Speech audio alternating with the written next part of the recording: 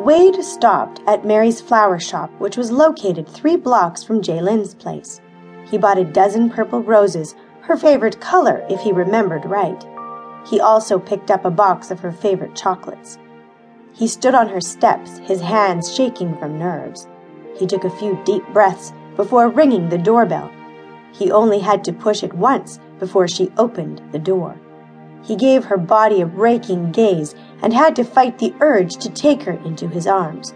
Happiness filled him as he talked. "You look stunning, Jaylen." He handed her the roses and candy. "You still like purple roses, I hope?" "Yes, they're beautiful. Thank you, Wade. I don't remember the last time someone gave me flowers. They smell divine. Let me go put these in water before we go. Why don't you come in for a bit? I can make you a drink if you'd like." Wade couldn't take his eyes off her ass as she swayed to the kitchen.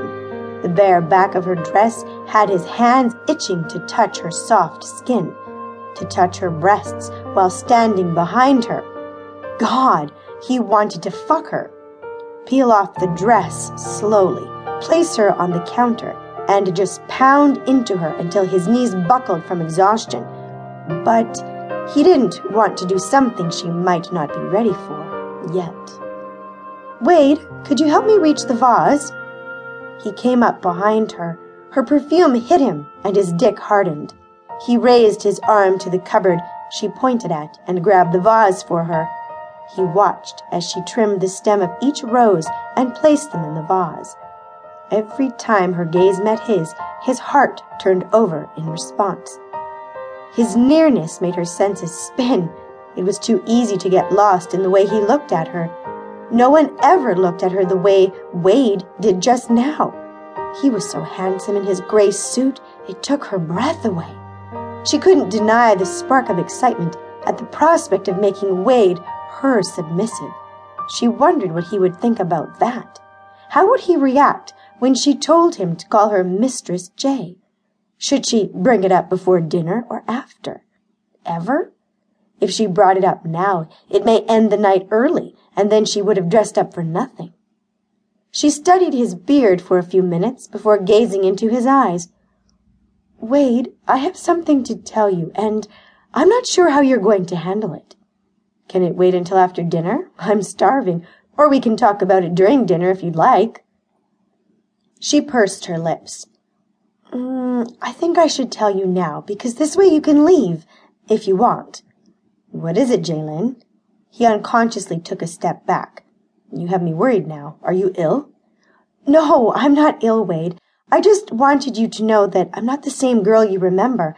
After my divorce, I decided to take charge of everything in my life, including sex." She paused. Now or never? "I joined a BDSM private club while living in California and became a dom. There, it's out. You can leave if you want now." A dom?" A vision of her in leather and spike-heeled boots flashed before his eyes, and his cock stiffened again. "No, yes. I don't want to leave, Jaylen. I want to take you out to dinner, talk, get to know each other all over again. Let's see what happens tonight." "Okay, I'd like that, Wade. Let me grab my purse and we can go." Before Jaylen knew it, she had been talking to Wade for 4 hours at the restaurant. They were the last to leave Bob's Steakhouse. She noticed he had at least 4 scotches before he finally ordered some coffee. She had 3 chocolate martinis, her favorites. Jaylen stood in front of her door with Wade standing behind her. She was nervous. Do I ask him in, or let him go back to his hotel? She should at least thank him for dinner. "Thank you, Wade, for dinner. It was great seeing you again. Would you like to come in for a drink before heading back to your hotel?" "Jaylen, let me make you feel good tonight. I'll do whatever you want. I've never done this." He held up his hand, searching for the right words. "Stuff before, but I'm willing to give it a try. Let me be your, submissive. Punish me for hurting and leaving you." She couldn't believe what she heard. He wanted to be punished for being away from her? Did he realize what he was asking for?